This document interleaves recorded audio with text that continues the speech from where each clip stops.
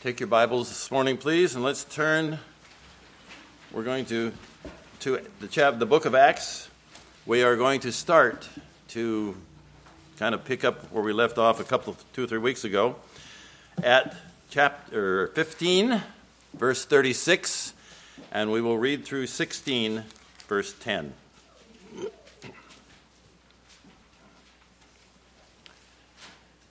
Now hear God's word. And after some days, Paul said to Barnabas, "Let us return and visit the brothers in every city where we proclaim the word of the Lord, and see how they are." Now Barnabas wanted to take with them John, called Mark. But Paul thought best not to take with them one who had withdrawn from them in Pamphylia, and had not gone with them to the work. And there arose a sharp disagreement, so that they separated from each other. Barnabas took Mark with him and sailed away to Cyprus. But Paul chose Silas and departed, having been commended by the brothers to the grace of the Lord, and he went through Syria and Cilicia, strengthening the churches.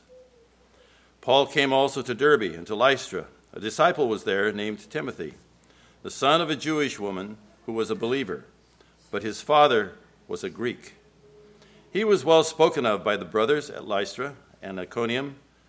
Paul wanted Timothy to accompany him, and he took him and circumcised him because of the Jews who were in those places, for they all knew that his father was a Greek.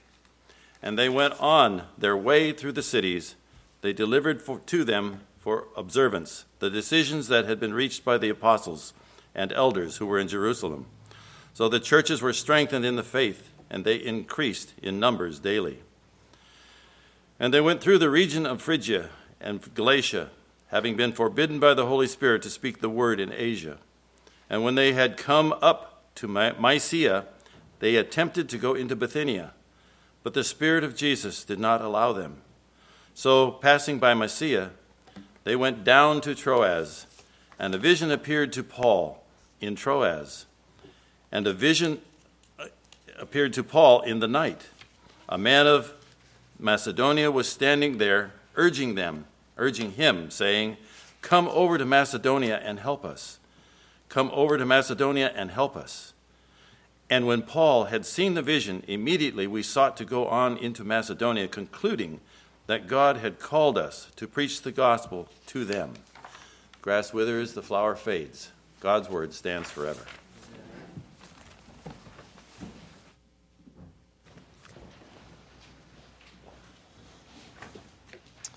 Let's pray together as we come before God's holy word today. Our Father, we do say amen to your word. We do recognize that it is your word that we are coming before, and so we ask that you would give us hearts that are reverent before your word, and hearts that are receptive, hearts that are eager to hear what our God would speak to us today, because these aren't just words about you. These are words by you. These are your words that are written for us. And so, Father, may we be keenly attentive to them.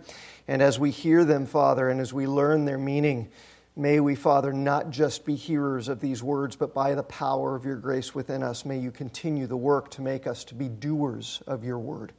And so, Father, use your word this morning as the double-edged sword that it is to expose all of the sin and wherever it is that remains in our lives, and to excise it from us, and to continue to train us for righteousness, and to continue to transform us by the renewing of our minds. Father, may the words of my mouth and the meditations of our hearts this morning be pleasing in your sight, we ask, in Jesus' name. Amen.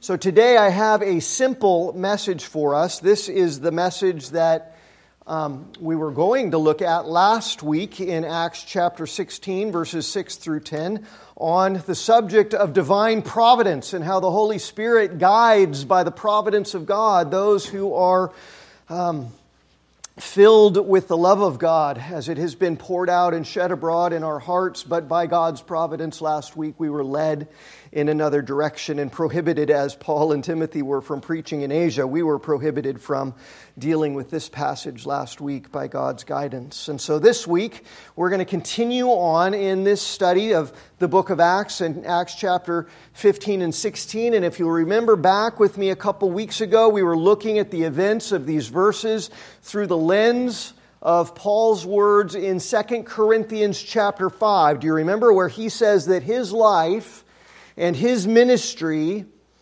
were constrained, controlled by the love of Christ, as it compelled him to do everything that he did in his life, and as it constrained him in service to Jesus and Jesus' eternal kingdom. And so we were reflecting on what it looks like. What does it mean to be controlled by the love of God that has been shed abroad in our hearts? Those wonderfully picturesque words of Paul in Romans 5 and verse 5, where he says that God's love has been poured out into our hearts, shed abroad. Remember, the old King James puts it, into our hearts through the Holy Spirit who has been given to us. So we've been thinking together really over the past several weeks, and we've been focused on the necessity and the importance of our sanctification, of our growth in grace and holiness and righteousness in our lives, and our perseverance in growing in godliness until the very end. We've been focused on the great reality that our awesome God, by His grace, has already given us all of the divine power and grace and strength that we need for life and for godliness, for mortifying the sin that remains in us, and for growing in holiness and obedience in our lives, and walking by faith and not by sight, and running the race with endurance, right? Until God takes us out of this world, or until the blessed hope of the appearing of Jesus Christ in glory when He will usher us into the eternal kingdom of heaven. So, with reference to the book here that we've been studying of Acts, as we come out of what we've been looking at in terms of the Jerusalem Council in the first part of Acts 15, and enter now into the second major portion of the book of Acts, and the second major missionary journey of the Apostle Paul also, what we've been seeing here is that the great love of God, having been shed abroad through the Holy Spirit into the heart and into the life of the Apostle Paul, we're seeing how that has impacted his life and defined his life. We're seeing that love of Christ shed abroad in Paul's heart in action and manifested in various ways, controlling and compelling and constraining his life in service to Jesus in all kinds of ways. And those ways are so instructive for us as we too seek to cultivate a great life-controlling love for the God who has shed His love abroad in our hearts, because that's the only way. As we are more and more constrained by God's love and by love for God, that's the only way that true holiness and genuinely growing, thriving godliness and increasing maturity in our faith and true perseverance, that's the only way, through the love of God growing in our hearts, it's the only way it'll ever get forged. Otherwise, it'll be the product of our pride, and otherwise it will not honor our God. It's only as we meditate deeply on His Word and commune with our great God in unceasing prayer, and take our thoughts more and more captive to the obedience of Christ, and let the Holy Spirit cultivate this growing life-constraining, life-controlling love for God, that's the only way that more and more our lives will start to be defined as no longer living for ourselves, right? But for Him who for our sake died and was raised. And that's the only way in which the true and genuine fruits of holiness and godliness and maturity are going to actually be born into our lives. So what we looked at together, if you'll remember back with me a few weeks ago, from the closing verses of Acts 15, which Stan read again for us today, and then the opening verses of chapter 16, what we've been looking at is how, in the life of the Apostle Paul, when the love of God constrained him, first of all, God worked in Paul and through Paul in spite of Paul. Remember? Jesus Christ had, back in Acts chapter 9, encountered Paul as a Pharisee, as an unrepentant sinner on the road to Damascus. He was still bound up in his sin. He was persecuting Christians. He was, Jesus said, persecuting Christ himself until Jesus unleashed divine mercy and grace on Paul and saved him in spite of himself, gave him new life. And there we saw a few weeks ago at the end of chapter 15, Paul, who had been given so much grace in spite of his own sin, we saw how in his weakness he refused to give grace to John Mark. And that caused a bitter feud with Barnabas as Paul allowed his own fleshliness to cause division where there should have been gracious, humble, self-abasing, Christ-like unity. But still, again, in spite of Paul, God continued to be gracious to him. God continued to work in him. And God continued to work through him, which through the course of Paul's life and ministry would more and more come to control and define the way that he ministered and the grace that he had for other sinners and the humility with which he would preach the gospel of the kingdom of Christ to others. And then secondly, we also saw, if you'll remember in Paul's life, when the love of Christ controlled Paul, the wisdom of God directed Paul. And so instead of being motivated by his own desires to do whatever he did, or instead of being motivated by the fear of man and what other people might think, or instead of being governed by the wisdom of this world, Paul was always guided by the wisdom of God, revealed in the Word of God, when the love of God was controlling him. And so we saw when he had Timothy circumcised, even though that was a hard thing, a painful thing for Timothy to do, because for both of Paul and Timothy, being constrained by God's love meant that the gospel mattered more than what they wanted, than their own comfort, than what other people thought, what the world might think was best, because they were constrained by the love of Christ. And so when the love of God controls us, God works in us, in spite of us. And His grace towards us and towards our sins trains us for greater godliness and more love and graciousness in our own lives. And when the love of God controls us, the wisdom of God and the priorities of the kingdom of God and the gospel guide us. And they give more and more and greater definition to the lives that we live in this world and to the things that we do and the choices that we make, so that we're less and less conformed to the values of this world and to our own desires, because we who by His grace have been given everlasting life know we don't live for ourselves. Our lives are not our own. And so we live for the one who for our sake died and was raised. And so today, then, that brings us to a third thing that I want us to focus on in this text in terms of how the life that is being constrained by the love of God lives in this world. How does the life-constraining love of God manifest itself in those people in whom the unfathomable love of God has been poured out? And the thing I want to focus on today, as the title of the sermon indicates, is this: that when the love of God controls us, the Holy Spirit of God, who has shed the love of God abroad in our hearts, guides us. And for this emphasis, we're going to look at these verses 6 through 10 that Stan read for us a few minutes ago of Acts chapter 16.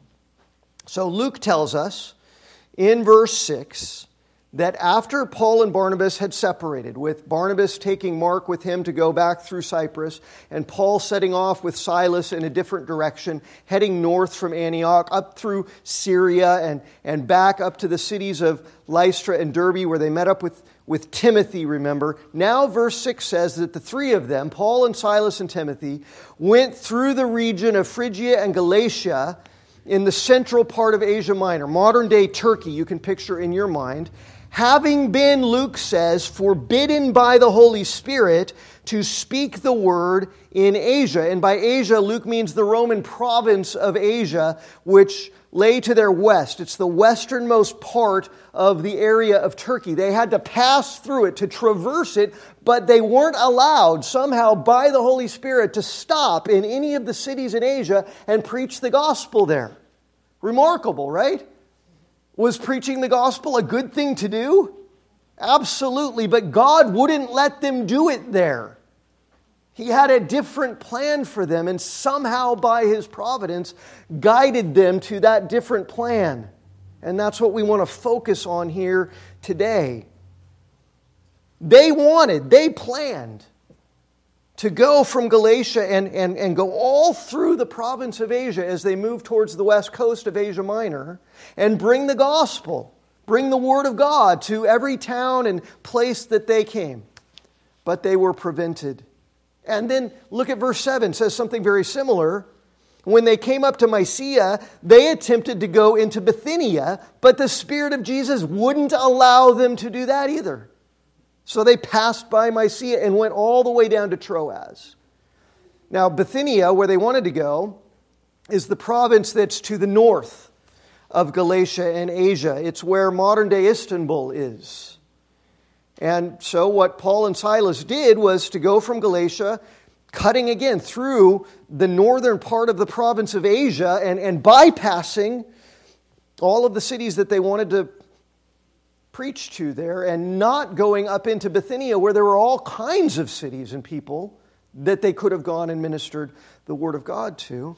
And they had to bypass all of that until they got all the way out to Troas, which is all the way across Turkey and almost to the border of Greece. And when they got to Troas, a vision appeared to Paul in the night, verse 9 says, and he saw a Macedonian man standing before him. Macedonia further still to the west, outside of Turkey now, across the Aegean Sea now, beyond Greece now. And this Macedonian man said, come all the way over to Macedonia because we need help. And so God, had a plan for them to go all the way through Asia and past it, and all the way past Greece and into Macedonia to bring the help of God's Word and the gospel to the people there. And His providence guided them in spite of them and in spite of their godly desires to make plans to go to other places. And so, look at verse 10, Luke says, and notice how here Luke uses the pronoun we. Do you notice that? That's accurate to the Greek. And so I think by this point, Luke must have come also to join up with Paul and Silas and Timothy, and the four of them together concluded, because they'd been prevented somehow from preaching to the cities in Asia, they'd been forbidden and prevented from even going into Bithynia, and now Paul's had this vision. All of this meant they concluded that God, the Holy Spirit, was providentially guiding and calling them all along to go and preach the gospel to the people in Macedonia. Those people needed help. God had revealed to them, and Paul and Silas and Luke and Timothy concluded that the gospel was the help that they needed, and they were right. So next week we'll start, or the week after maybe, we'll start to see when we get to verse 11, from Troas there on the coast of Asia Minor, they jumped on a ship and it went across the Aegean Sea to the island of Samothrace, which is in the middle of the Aegean Sea. And from there, the next day, they caught a ship to Neapolis, which is all the way in Macedonia. And they made their way all the way to the leading city of Philippi so that they could bring the gospel to the Macedonians. But for our time today, this is what I want us to think about together. I want us to think about this this remarkable guidance that Paul and Silas and Timothy and Luke were given by the Holy Spirit in order to get somewhere that they didn't plan to go. And in spite of their plans, which were good plans and honorable plans and God-pleasing plans, God somehow directed them to a completely different place. Robert Tannehill says this in his commentary on the book of Acts. He says, Luke, who's of course the narrator of Acts, shows keen interest in the dialogue between human purposes and divine purposes, indicating that Jesus' witnesses to Christians must patiently endure the frustrations of their own plans in order to discover the opportunities that God providentially holds open to them. Now, don't you want to live your life that way? Don't you sometimes go, this is a good thing for me to do, and I'm going to make a plan to do it, and then God frustrates your plans? Do you acknowledge that it's God frustrating your plans, or do you just go, I'm frustrated because fate frustrated my plans, or that sinful person or irritating person over there frustrated my plans, and so now I'm going to grumble about that, and I'm going to be discontent about that, and I'm just going to express all my frustration about that? Or do you say, God is sovereign over all of these plans, and as I make my plans, I will trust God to providentially guide my steps, as the book of Proverbs says. So, again,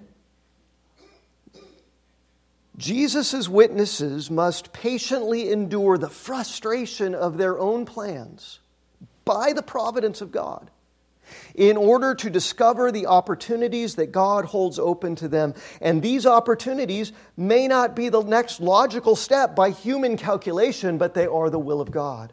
That's how I want to live my life. Logically calculating according to the wisdom of Scripture what I think God wants me to do, but open to allowing the Holy Spirit to override my logic and my plans and do something better. Right? Amen?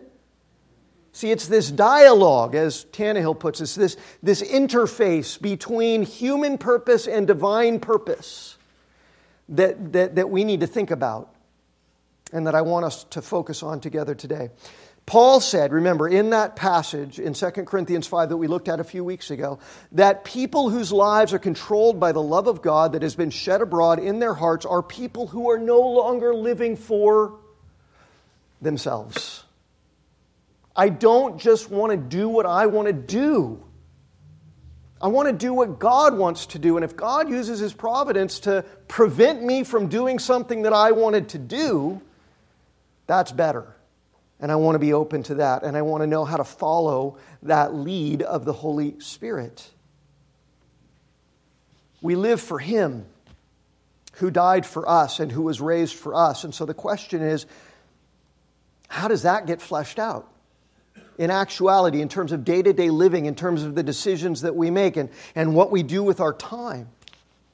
How can we know if our purposes are in line with God's purposes in daily living? I mean, it'd be awfully nice, wouldn't it? If we always, in every decision and at every moment, had the benefit of the kind of thing that Paul and Silas and Timothy encountered here. Like visions, visible manifestations, audible voices say, don't go to Scotts Valley today. Go down Highway 9 to Santa Cruz instead, right? That'd be nice. To always have the benefit of God just speaking directly. Now, I don't know, and no one knows because Luke doesn't reveal the specifics to us here about how exactly the Holy Spirit, who's also referred to here as the Spirit of Christ, how exactly did the Holy Spirit forbid Paul and Silas from preaching the word in the province of Asia? We don't know. Did he speak audibly to them? No, speaking the gospel here. Or did he give them laryngitis so that they literally couldn't? I don't know. Did he appear in a vision like later when they were directed to go to Macedonia? Was there some kind of divine providence? Maybe a natural disaster of some kind? Everywhere they went, earthquakes happened, and so they had to keep moving? I don't know. We're not told. Just that somehow it was made abundantly clear to Paul and to Silas and to Timothy, and eventually it seems Luke with them, that God was divinely directing their path and even overriding their own purposes with His own and making it abundantly clear to them. So on the one hand, we don't have the benefit of being Old Testament prophets, New Testament apostles during the days when the Word of God was being recorded and it wasn't completely written yet, and when God not infrequently did, in fact, speak directly and audibly to His people or give divinely appointed visions like He did in the Old Testament with Zechariah and Daniel, or here with Paul, or appear directly and visibly like He did in the glory cloud leading the Israelites through the wilderness. I mean, it'd be great if God used means like that in our lives, so that we could always be 100% sure that our human purposes were lined up with His divine will. And God did work like that at particular times in the past, but He doesn't ordinarily work that way now. He could, but ordinarily He doesn't, because ordinarily, now that His Word is complete, God wants us primarily to be guided and to know that His Word is a sufficient guide for us to live our lives according to. Right? In all of its fullness and completion now, God's Word is a trustworthy lamp for our feet and light for our path, as Psalm 119, 105 says. So that we can use it to frame up all of our decisions and to understand all of our circumstances through the divine light of God's all-sufficient Word. And it's the all-sufficient Word of God that tells us, right, that our lives are not our own. 1 Corinthians 6:19 says that, doesn't it? And so we can say, well, is this just something I want to do, or might it be better for me to realize that my life not being my own, I need to pray for God to reveal to me what pleases Him? We were bought by God with the price of Jesus' own blood. The Word of God divinely reveals. And so because of that reality, we need to honor God with our bodies and in every aspect of our lives. That's what God's Word tells us in 1 Corinthians and in a lot of other places. And it's the Word of God that reveals to us that there are certain things that do honor God, and then there are things that do not honor God. Things like lust, all kinds of sexual immorality, greed and laziness and bitterness and drunkenness and violence and gossip and slander and all kinds of other things that our flesh might desire at any given moment, but they don't honor God. So, since we belong to Him and our lives are not our own, we need to recognize the temptations to all those kinds of things and put them off and put on instead the righteousness of Christ, as God's Word tells us in Colossians 3 and lots of other places.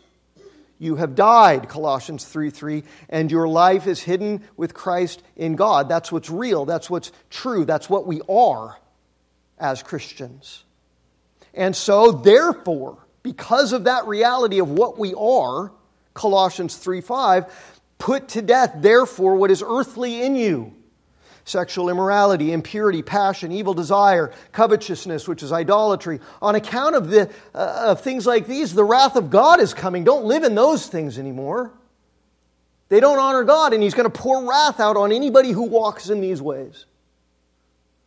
And in these things you too once walked, when you were living in them, but now you must put them all away. Anger, wrath, malice, slander, obscene talk from your mouth. Don't lie to one another. You have put off the old self with its practices. You have put on the new self, which is being renewed in knowledge after the image of its Creator. That's what we are. And so as God's chosen ones who are holy in Him, who are beloved by Him, put on compassionate hearts, kindness, humility, meekness, patience, bearing with one another. If someone has a complaint against another one, forgiving one another first, not punishing one another first, or withdrawing from one another first. Because the Lord has forgiven you. He didn't withdraw from you. He came down here and died for you to reconcile himself to you. So be that way with each other, right? Above all, put on love, which binds everything together in perfect harmony, and let the peace of Christ rule in your hearts, to which indeed you were called in one body, and be thankful. Colossians 3:12 through 15. All of this is what Paul means when he says, there in that same passage in Colossians 3 in verse 16, he says, let the word of Christ dwell in you richly. Do you see it? Right? If it's tempting to say, well, I don't know what to do, and I don't know how to live my life, and I don't know how to deal with these people in my life, and I don't know how to avoid temptation in my life, and I wish God would just speak to me and tell me what to do. If it's ever tempting, then just say, hello, He has spoken in His Word, and it is sufficient. Very, very often when we're wondering what to do, it's not because God isn't screaming it at us. It's because we're not listening. It's because we're saying, you know what, I know I could go to the Word and find the wisdom that I need, but I don't want to because I want to do what I want to do. And we need to repent of that. We're not letting the Word of Christ dwell in us richly, because our minds and our hearts are more focused on our own desires than with the love of God that has been shed abroad in our hearts and in doing what pleases and honors Him. If you want to know what pleases and honors Him, trust me, you can find it. So on the one hand, in other words, when we're wondering about the will of God, a huge amount of the time, the answers are revealed in the absolutely clear statements in the Word of God about what pleases Him, what honors Him. What is sin according to His law? What is foolishness according to the wisdom that is revealed in places like Proverbs and Ecclesiastes and James and everywhere else all throughout His Word? The problem very often isn't that God hasn't spoken, isn't that God hasn't revealed His will with crystal clarity. It's that we're not listening. Because we're not letting His Word dwell richly in our hearts and in our minds. And so we're distracted by our own thoughts, our own desires, the wisdom of the world. Because that's what we're more focused on than His Word and His voice. And again, the reason why we don't let the Word of Christ dwell richly in our hearts is because we still want at least vast portions of our lives to be our own. Right? There are certain areas that we're going to allow to be conformed to the will of God. I'm definitely blocking out 10:30 to 12:30 on Sundays. That's His. Don't ask me about after that. Certainly don't ask me about like Tuesday. That's mine, right? This is the Lord's day. The other days are my days. Nope. Your life is not your own. Your life, not your Sunday. Your life. Not yours. Major portions of our lives we want to keep back for ourselves. And at the outset, see, that's what has to start to change in our thinking and in our living. We have to seek to honor God and to please God, and we have to purpose to live according to God's purposes in every area of our lives. Growing, persevering, maturing, constantly.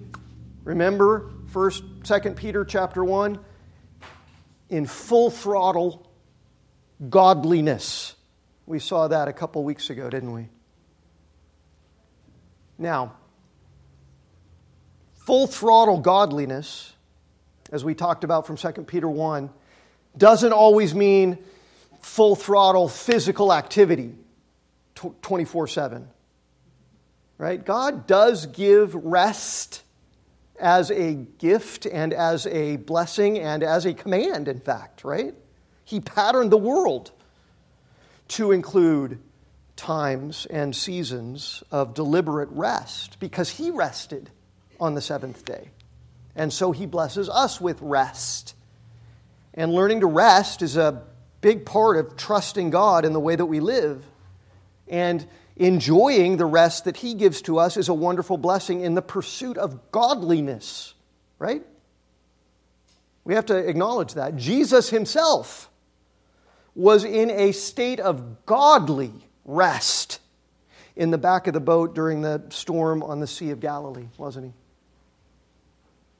He? Here's the problem. It's when rest stops being the grateful experience of God's kindness and becomes a selfish indulgence and turns into laziness and slothfulness and idleness. That's when the problem arises. Work hard for the glory and the honor of God, and then rest gratefully when God providentially gives the rest in order to receive the strength that you need to keep on running with endurance.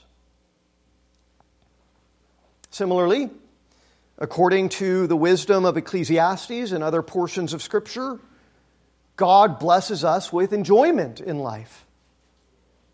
And so saying I want to live for Him and my life is not my own and I want His desires to trump my desires doesn't mean that you're not going to have desirable and enjoyable experiences in your life when you're pursuing the will of God. Enjoyment, recreation, pleasure, good food, good drink, these are good gifts from our good and kind God that are not inconsistent when we enjoy them with full throttle godliness. So long as we enjoy them in ways that honor Him and don't become self-gratifying and they don't become expressions of our sinful flesh. God's Word, when it's dwelling in us richly, supplies us no end of wisdom about how to do that. To govern our decisions, to light our path through life in the love of God that is controlling us. And as the Holy Spirit is guiding us by way of that lamp to our feet that His Word is. So, all kinds of areas, right? Should I look at this thing on the internet or on TV? I mean, that's usually a question that can be answered pretty easily by asking basic questions. Well, is it my desire first or God's desire first? Is it lust? Is it fleshly desire that wants to watch this? Does it honor Jesus to watch this? Is it entertainment that is provided in any way that might be displeasing to Him? Does it cause me to want to do His glory more? Is it feeding my desire to live for self? Or is it my heart expressing gratitude to God for this wonderful thing and this enjoyment and this rest that He gives me through this activity? Or do I have to ignore questions like that in order to enjoy this? Be honest with yourself if you're serious about growing in godliness. Questions like, something happened in a relationship. Should I go to all of my friends and talk to them about what this person did? Well, is it the good of that person? Is it the blessing of that person that makes me want to talk to other people about them? Or is it because it makes me feel good to tell people about the bad things that this person did, to gossip about them, to pretend that somehow their sin is more troublesome than my own? Or this person sinned against me and I want to go and I want to confront their sin. Well, have you made sure to remove the log out of your own eye before addressing the speck in that person's eye? And so again, are you going in humility? Are you going in love? Are you going with the intention of building them up or tearing them down? Those are the logs, right? Is love driving it? Is pride driving it? Is the desire of God driving it, or is it just what I want to do? There's a ton of these kinds of questions, right? And sufficient answers. God's Word should make it pretty easy if it's really dwelling richly in us and if we're being constrained by the love of God that has been shed abroad in our hearts. Then being full of humility and love and gratitude and wisdom, the Holy Spirit guides us according to the Word of God to do what pleases and honors God and blesses and builds up others if we're living according to the reality that our lives are not our own and that we belong to Him. And if we strive by His love to do what pleases and honors Him in every single area, not just in whichever areas we're willing to surrender. Then, with the love of God and the Word of God richly dwelling in us, the Holy Spirit guides us. Then we mature in self-forsaking godliness. And the blessings that He gives us along the way will be far greater than anything that we could experience by living for self and according to our own fleshly pride. So that's the basic foundational level, and there's plenty of opportunity for all of us to grow just on that basic level, isn't there? But there are other areas, right? Certain areas in our lives sometimes when we are, like Paul and Silas and Timothy were, forsaking what they wanted, pursuing the will of God, doing what would please Him and not themselves. When we are forsaking self, putting off sin, putting on righteousness, letting the Word of Christ dwell in us richly and be the light to our paths, there are certain times, right, when we are faced with decisions that we don't know how to make. And when we've made sure that one decision isn't a sinful violation of God's revealed will, We've checked that box. We've checked the box that it doesn't violate His wisdom. This isn't foolishness according to what He's revealed in His Word. We're assured. I've got two choices here, and neither one of them dishonor God. How do we know? How can we strive to be guided by the Holy Spirit in all areas of our lives, even when we've checked the boxes of the big categories like God's law and God's holiness and God's wisdom? George Mueller. You've heard this name, and I've referenced him many times before. He was a godly Christian evangelist in England in the 1800s. He very famously ran a series of orphanages and schools, ministering to more than 10,000 children during his lifetime. He lived 92 years in this world. And of the many, many things that George Mueller was famous for and was known for, one of the things was that he had this remarkable ability to make decisions that other people were certain were the wrong decisions and that would turn out disastrously. And Mueller had this remarkable ability to pursue endeavors that most people thought for sure were doomed to failure, but instead he would experience massive success in spite of all of the odds that seemed to be stacked against him and all of the doubts that so many people had about him. And so people would ask him how this was. Here's his answer, written in one of his journals. Throughout my life, nothing was undertaken, not even the smallest endeavor or expenditure, without my feeling certain first that I was in God's will. Now, can I just say, brothers and sisters, that is the perspective of someone who knows that their life is not their own. Usually we go, yeah, it's with reference to the really big ones that I say, okay, I'm going to pray about God's will. But day to day, the little things, that I've got this. And that's just up to me and what I feel like or what I want to do, as long as I'm not explicitly sinning. Mueller wasn't satisfied with, as long as you're not explicitly sinning. Mueller wanted the best. I told this story before too, and I wasn't planning on saying it today, but when I was in college, there were certain classes where the instructors took attendance, and if you weren't present, your grade would be affected negatively. And then there were certain classes and certain professors who never took attendance, and so your grade wouldn't be affected.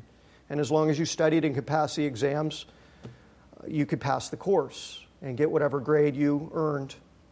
And so my brain concluded, I don't need to go to those classes. I'll just read the book and borrow somebody's notes and pass. And so I'm walking down the sidewalk one day, and a friend of mine's running because he's been a little late for the class that I'm in with him, but I'm heading the other way. And he goes, where are you going? Class is this way. And I said, well, we don't have to go. They don't take attendance. It's not against the rules. It's not wrong not to go. And he just stops and he goes, so that's how you live? Just avoid what's wrong and don't pursue what's best? And he ran off to class. I never, ever forgot that. Is that how we live, Christians?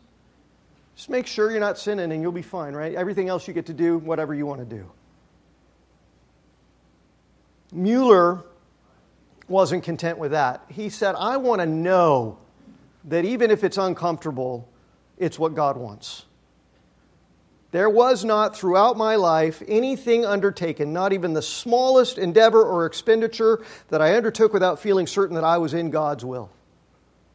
Now, it's hard in America where we so easily take so much for granted, right?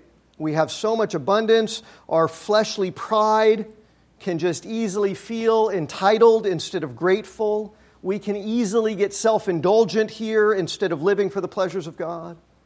But I think those words of George Mueller capture what God's Word reveals to us about being constrained by the love of God and not living for our own pleasures and desires and ourselves, but instead being guided by His Holy Spirit. It starts there. Can we say that, even the smallest things? Or have we very carefully selected which things we're going to do according to God's will, happily leaving the rest of them to be guided by our own desires, because we're not willing for Him to be the Lord of those parts of our lives? So when people would then ask George Mueller, how could he know? How could he be certain that all of these undertakings and all of these endeavors and expenditures, even the little ones, were being made according to God's will? Here's how he's answered. Here's how he answered. And I've shared this before, but I think it's worth sharing again, and I think this is a good place in our study of God's Word to do it. Here was his answer. 6 steps. First, Mueller said this: in everything that I do, I seek to get my heart into such a state that it has not any will of its own in regard to any given matter. And the only way to do that, Christians, is to let the Word of Christ dwell richly in you, to be unceasing in prayer, in communion with your God, to be constrained always, constantly by the love of Christ instead of love for self, and to honestly pray to Him, not my will, but yours be done. Let it not be for me first, but for you. And I believe God answers prayers like that every single time. And I think we all think that. I think we all believe that. But very often we don't pray like that because we aren't really willing to risk not getting what we want. Mueller said that 9/10 of the difficulties that we have in knowing the will of God in any given matter in our lives will be overcome when our hearts are ready to do the Lord's will, whatever that may be. It's going to become awfully clear to you really quick. When one is truly in this state, he said, it is usually but a little way to the knowledge of what the will of God is in any given circumstance. But I'll tell you what, that takes, it doesn't happen automatically. It won't be your instinct. It takes practiced, deliberate discipline. And our impulse is not to make decisions that way. It's just to sort of instinctively and intuitively do what feels best to us. So then Mueller said, step 2, in making decisions according to the will of God, I do not leave the result to simple feelings or impressions, because if I do, I make myself liable to great and disastrous delusions about what the will of God might be. He knew, and we should admit, he knew how prone his heart and his instinctive feelings were to selfish pride and fleshly desire and the deceptions of the devil and the temptations of the world. And he never wanted any of those to guide him instead of the Holy Spirit. So instead, step 3, I seek the will of the Spirit of God through or in connection with the Word of God. Because that is how the Spirit guides us, like we just talked about. When we're being controlled by the love of God and His Word is dwelling richly in us, then we're not being guided by love for self or by worldly or fleshly wisdom. Mueller said the Spirit and the Word must always be combined. Because if I look to the Spirit alone without the Word, again I lay myself open to great and disastrous delusions. The Word is the guide. The Word is the lamp. God isn't going to speak to you some wisdom that isn't already in His Word. And if you think He did, then you might consider that whoever spoke it could be your imagination or somebody trying to deceive you. And then, having sought to be driven by God's will and not his own, and having forsaken his own feelings and impressions as being reliable guides, and having sought the Holy Spirit's guidance in connection always with the Word of God, he said, then I take into account providential circumstances. And that, I believe, is where we see Paul and Silas being guided by the Holy Spirit in Acts 16. I mean, God did speak to Paul through a vision. We have better than the vision even in the all-sufficient, living, active Word of God. But before God spoke to Paul in the vision, we don't know how, but through some providential means, God made it clear to Paul and Silas and Timothy not to stop in Asia, not to travel to Bithynia. And that's how the gospel made it all the way to Macedonia, where God had purposed to work through His Word to shed His love abroad in a lot of hearts and lives. And again, do you believe, Christian? Do you really believe that our God is truly sovereign over every single aspect of His creation? God says in Isaiah 46 that He has decreed the end. We don't know what it will be. We don't know when it will come. But He's decreed exactly to the microsecond when, and He has decreed exactly what it will be. And Isaiah 46 says, He's decreed that end from the beginning. Let there be light. And what that means, what it has to mean, is that He has decreed every single instant in between in order to get from let there be light to whatever the end He has decreed is, without any deviation, without any alteration. The marvelous testimony of Scripture is that God is sovereign over it all.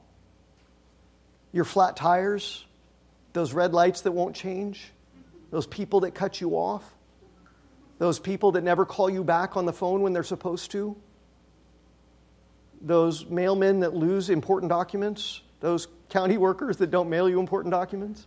God's sovereign over all of that. Listen to the words of the Dutch theologian Herman Bavinck on this. He says, God's good pleasure alone explains all being and all diversity of being. That things are and that they are as they are is grounded solely in God. All things, even in the inanimate world, exist and happen in accordance with the counsel of God. All things are grounded in God's ordinances. Heaven and earth, light and darkness, day and night, summer and winter, seed time and harvest are ordered, both in their unity and in all their diversity, by God, who is wonderful in counsel and excellent in wisdom. He's just echoing the testimony of Scripture in places like Proverbs 16:4. The Lord has made everything for its purpose, even the wicked, for the day of trouble.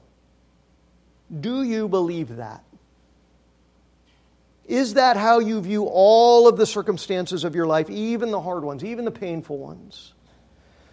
Not just as unfortunate or unlucky, but as ordered ultimately by God's eternal counsel and decree. Is that how you respond? It's not how I respond to all my circumstances. Not just when they're pleasant. In the pleasant circumstances, we're tempted to boast in our pride. And in the unpleasant ones, we're tempted to indulge somehow, to complain, to bicker, and to sin in order to compensate for what we feel like we're lacking and weren't given. Right? Or can we see all of our circumstances, both pleasant and painful, as wisely and eternally ordered by the holy counsel of God's inscrutable will in order to accomplish His perfect purposes for our good? If so, then a painful providence might not be seen as something to avoid, but as God's good guidance in a direction that we wouldn't take according to our own wisdom if we were only being guided by our own ambitions and our own desires, if we were living for self. Mueller said that God-ordained providential circumstances plainly indicate God's will in connection with His Word and Spirit. And when our wills are not consumed with self and our minds are focused on His Word and our perspective is governed by His sovereign purposes, we won't just see those providences in light of our own desires. We'll see them as divine indicators of God's good work in guiding our steps. Again, Proverbs 16, right? Verse 9. The heart of man plans his way, but the Lord establishes his steps. And what that means is that lives that are controlled by the love of God and guided by the Spirit of God through the wisdom and the Word of God are able then to interpret the providence of God in the intersection between human purpose and divine purpose. As we plan our way in order to please and honor God, allowing Him to order our steps according to His good and perfect will. And the last step in Mueller's strategy for walking in God's will in all areas of his life is simply this. And these all go together. This isn't like one day I do this and the next day. This is what you do in every decision. You follow this little formula in every decision. The last thing is, I ask God in prayer to reveal His will to me aright. And he concludes like this. Thus, through prayer to God and the study of the Word of God and much reflection, I come to a deliberate judgment according to the best of my ability and knowledge. And if my mind is thus at peace, he repeats the process 2 or 3 more times. And if my mind is still at peace, I proceed accordingly. And in trivial matters and in transactions involving the most critically important issues, I have found this method always effective. Now, he died at 92 years old, and here's what he said 2 years before his death. As a 90-year-old man, he said, I never remember in all my Christian course that I ever sincerely and patiently sought to know the will of God by the teaching and leading of the Holy Spirit through the instrumentality of the Word and with much diligent prayer, but that I have always been rightly directed. But if honesty of heart and uprightness of God were lacking in my heart, if I was doing what I wanted, if I did not patiently wait upon God for instruction, if I was not in His Word constantly, if I preferred my own desires, if I preferred the counsel of my fellow men to the declarations of the Word, I made many grievous mistakes. All of that he describes is what it looks like to seek to live all of life controlled by the love of God shed abroad in our hearts and guided in every aspect by the Holy Spirit according to the all-sufficient Word of God and His good and perfect providence to accomplish His will in us and then through us in this world. Wendy and I came here in 2001. We made a plan. We had a decision. One church was offering, and this church was offering. What do we do? And we've tried to follow this basic pattern, and we ended up here, and it was not what we planned. And there were times when we said, why didn't we stay in San Diego? And now we look back and say, I am so thankful that God guided our steps, and we get to be here.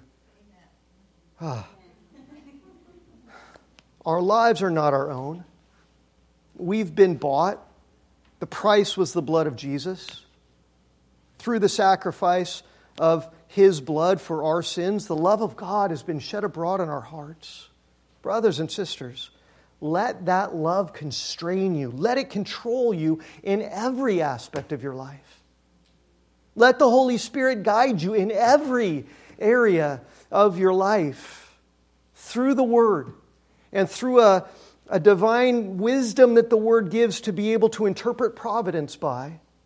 Let your will bow and submit to His holy will and grow in godliness and mature you by faith as you live less for yourself and more and more and more for the glory of the Lord. Let's pray. Our God and our Father, all of this takes a lot of wisdom, and we need all of that from you. And you supply it through your word and through the Holy Spirit who dwells in us, and through your providence as you order the affairs of our lives. God, would you help us to take every thought captive to the obedience of Christ? Would you help us not to let there be any areas of our lives that we are unwilling to surrender to your lordship? Father, would you use your word as a double-edged sword to pierce down into the very recesses of our hearts, where bone and marrow are united even, the deepest parts of us, to expose any of the ways in which we say, this part is mine. And in this area, I will do what I want to do. And help us, Father, by your Holy Spirit, by your living active word, by your love shed abroad in our heart to say, not my will, but thine be done in every area. And Father, help us to know how you guide our steps and to be grateful for your guidance and to follow wherever you lead, not complaining and being willing to bear up any cross and suffer any loss so that your will could be accomplished in and through us. Father, mature us and grow us and strengthen us and glorify yourself through us, we pray. In Jesus' name, amen. Amen. Take your bulletins, turn to page 12. Let's all stand together and let's sing in response to God the Holy Spirit, that He would work through our willing souls. Let's sing together.